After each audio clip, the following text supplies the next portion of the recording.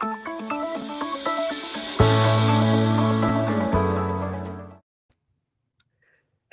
everyone, welcome to the DBIP Group live Q&A daily. This is the Innovate question and answer session with Amir and Victoria.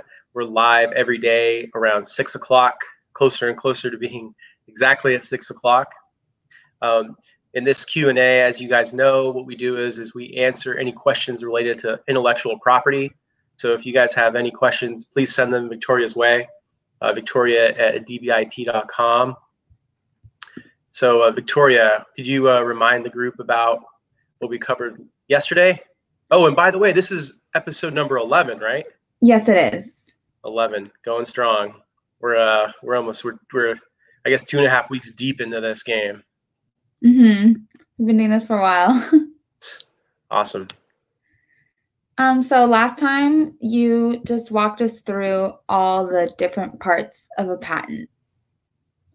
Yeah, so there's various parts of a patent, and we walked through them just real briefly. Just to recap, we talked about the title, we talked about the technical field, we talked about the background section, we talked about the summary, we talked about the brief description of drawings, the specification, the claims, the abstract, and the drawings. So we basically we just walked through and talked about the various components, each of the components of a patent and what their significance is. And I think I think you'd agree, Victoria, that each part contributes its own value and has its own considerations that to do a good job you really have to think about. Awesome. Yeah, so thank you. Today, I'm asking, what is a trademark? Great question. So trademarks cover brands, and basically a trademark is, so here's an important thing to understand about a trademark. A trademark protects the consumer, okay? So the main primary objective of a trademark is to protect the end consumer. So a trademark is often it's a word or a logo or a design that protects the source of protects the source identity of a good. So if you are a company or a person that sells, let's say, clothing, let's say on Etsy or some other good on Amazon, you will probably want to file for trademark protection. And what that it means is that so you can actually seek registration federally, and you can seek registration at the state level. So you can file, for example, a California state trademark on your brand. So that could be a word or a design, or you could also file. Well, in addition to the state, you can also file federally, assuming your mark is used in commerce. So that means that it somehow has to involve another state or country. And the way that most people demonstrate that is by having a product that they sell on the web that's accessible to everybody, not just people in a certain state. So right now we're in California, but if I make a Shopify account and put my product on, then someone in Arizona would be able to see it and purchase it. So going back, so you can file for a state or federal trademark. And what that is it represents the protection that you have on that brand. Now, I'm going to focus primarily on federal registration for the purposes of this particular Q&A session. But in the future, we're going to have first of all, we're going to have a lot more content on trademarks, federal trademarks in particular. But we're also going to have coverage of state trademarks. Now, the key part of a trademark is to understand that it's derived on use. Okay, so it's based on how and when you start using a mark to sell goods or services. So maybe you're selling goods that get put on the market, or you're selling services like consulting, for example, that you offer. Now, the key thing to understand about a trademark is you have to put yourself in the shoes of the consumer. So consumers make purchasing decisions based primarily on brand. And what they're purchasing when they buy a product is they're purchasing the confidence that that good or service is coming from a certain source. So it might be from your company, it might be from you, Uh, but what that mark means is that when the buyer goes and makes that purchase, they know where the good or product or service is coming from. And that's ultimately what a trademark is protecting. So it's protecting the consumer's confidence that they know that that mark is a source identifier for that good or service. So Victoria, can you think of, for example, the last time you've made a purchasing decision? I'm just kind of curious, because the reason why I ask you is because in reality, we make purchasing decisions all the time. And I think if you stop and think about it, especially in the American market and in the world market now that we're so globalized, you have a huge array of products to choose from. You have a huge array of different service providers to choose from. So how do you make your decision? Well, it's typically based on brand. So brands carry a certain amount it's a certain feeling that you have when you buy something, that you know, that's a certain confidence, right, Victoria? Yes. Yeah, it's you feel a certain way about one product that makes you want to buy it over another. And sure, there's a lot of different considerations. For example, look, feel, you might have prior experience with it, but ultimately, a brand is trying to protect that feeling that the consumer has when they make that purchasing decision. So Victoria, can you think of a brand that you recently purchased? Yeah, I bought a dress off of YesStyle, which is like an online store. Awesome. Awesome. And so you had alternatives, right? You didn't have to go to YesStyle. Yeah, I could have gone anywhere else. Exactly, exactly. But you probably chose that, and well, I'm just guessing now, but I'm assuming that that the fact that you knew that YesStyle provided a certain quality of goods was probably factored into your purchasing decision, right? Yeah. Exactly.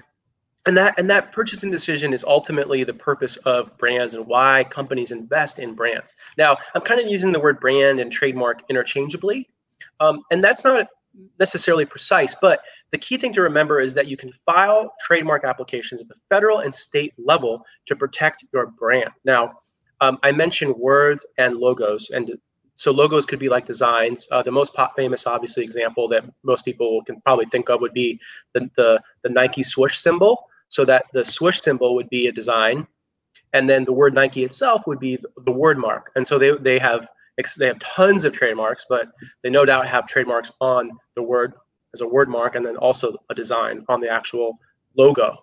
So even, for example, on this stream here, I mean, just to show off, I mean, we have a logo on the upper right, and we have a design word mark, a DBIP group protecting innovators on the left. So brands are all around us, and we're just infiltrated with brands all the time, and they turn out to be really essential to whenever we're making purchasing decisions.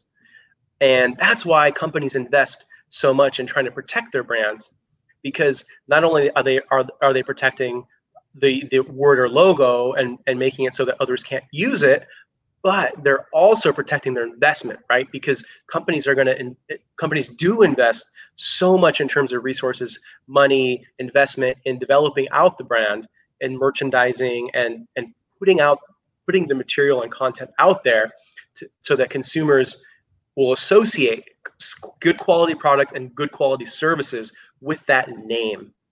So again, federal and state trademark registration is possible. The trademark right is based on use, and it's based on use in commerce. And so that means that you're using your mark to sell a good or service. Now, the key thing to remember is that it's actually based on who uses it first, generally. So senior users will have priority over those who use it later. If you use your mark before you have a federally registered or state registered trademark, most people will use the TM symbol. And after registration, once they're granted the certificate, they then switch to using the R symbol. And that the R symbol means that they're a federally registered trademark, and they have a serial number, and they're in the federal register. Now, what I haven't talked about is enforcement. And so what happens is that once you are able to secure the actual right, then you have remedies. So then you can actually stop other parties from selling similar goods and services with that same brand. Now, I just introduced the word similar goods and services. Now, the key thing to remember is that especially when you file a federal trademark registration, there are a few things that you want to keep in mind. And I think this is actually going to be the subject of a lot of other future content that we create. but I'm just going to do just a quick summary. Basically, what you need in order to register for a federal trademark is obviously you need to have the actual word mark or design, and then you also need to have a few key dates. So you have to have the first date that you use the mark anywhere. So this could be the first time you created a banner, the first day you put your website went live, the first time you created a flyer, and then you also need to have the date that you first used the mark in commerce. Now, use in commerce is important, and it's an important consideration because it's important to get it right if you want to have your trademark to be federally recognized. Now, it's important to understand that it has to invoke interstate commerce, and we're going to have much more content around this in the future. But the way that most people show interstate commerce is by showing out-of-state sales. So this could be a sale to an out-of-state resident, for example, and proof of that receipt would be sufficient in most cases to establish that you're engaged in interstate commerce. So again, you need to have the date of first use anywhere, the date of first use in commerce, the mark itself, and then this is the important thing. You need to know what the goods and services are. So there's what's called the Trademark Identification Manual. And again, we're going to create a lot more content around this, but it's basically a manual that shows the various class numbers associated with goods or services. So off the top of my head, most common popular example would be class 25, which covers clothing and apparel. So if you're creating a new t-shirt business, you would probably file under class 25. Now, when you're actually pursuing a trademark application, it's also important to do some searching. So you are going to want to go to the trademark database, and you're going to want to do some preliminary searching.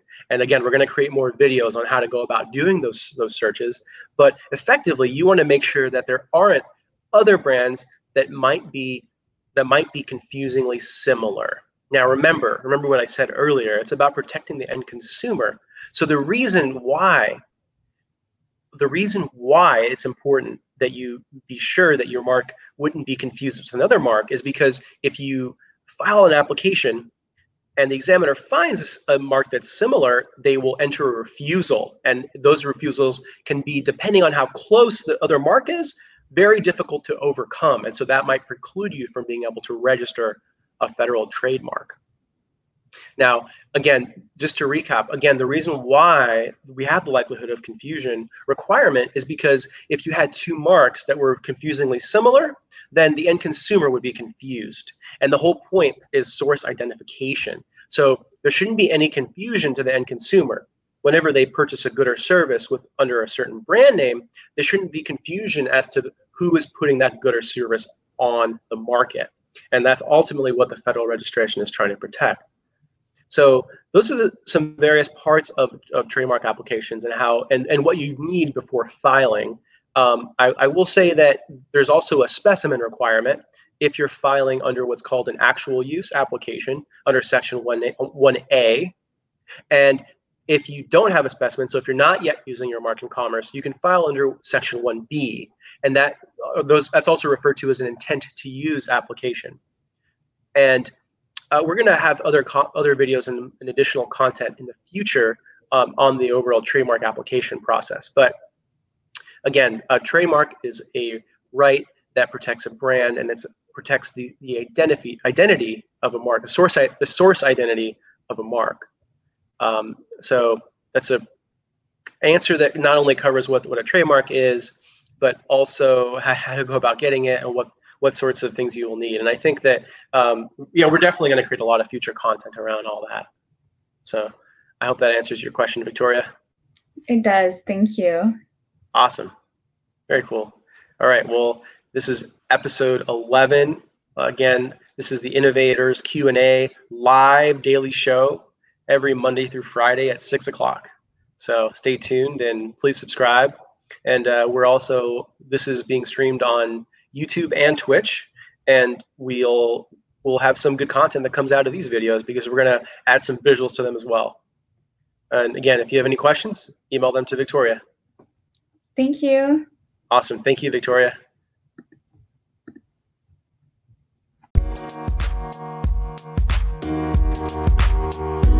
Thank you.